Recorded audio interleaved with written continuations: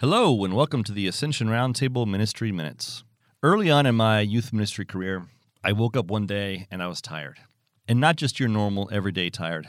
I was tired. I was tired of being tired.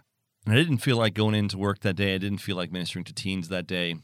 Something that not much earlier in my life, I thought I couldn't imagine not ever doing again. I woke up and didn't feel like doing that day.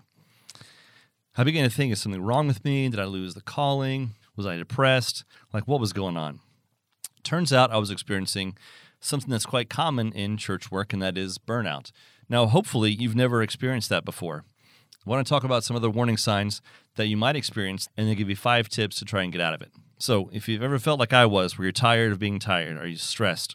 Do you feel like you're depressed? There's a spiritual dryness, discouraged, isolation, more susceptibility to temptation than normal.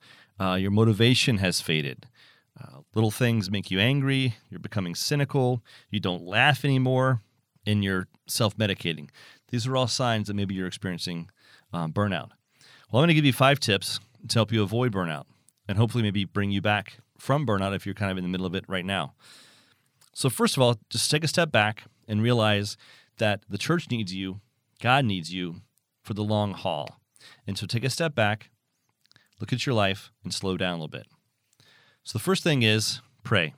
Pray more.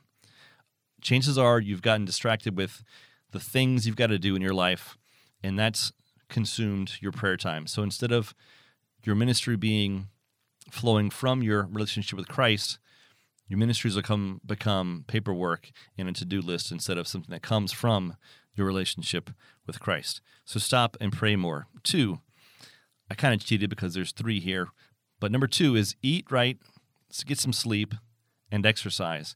You are body and soul. Take care of your body. Eat, sleep, exercise. 3, do something fun. Do something that enlivens you, that energizes you. God gave you those passions for a reason, so get out there and do something that you enjoy doing just because you enjoy doing it. 4, express gratitude. Stop thinking about the things you don't have or wish you had, and begin being grateful for the things that you do have. And then 5, don't do it alone.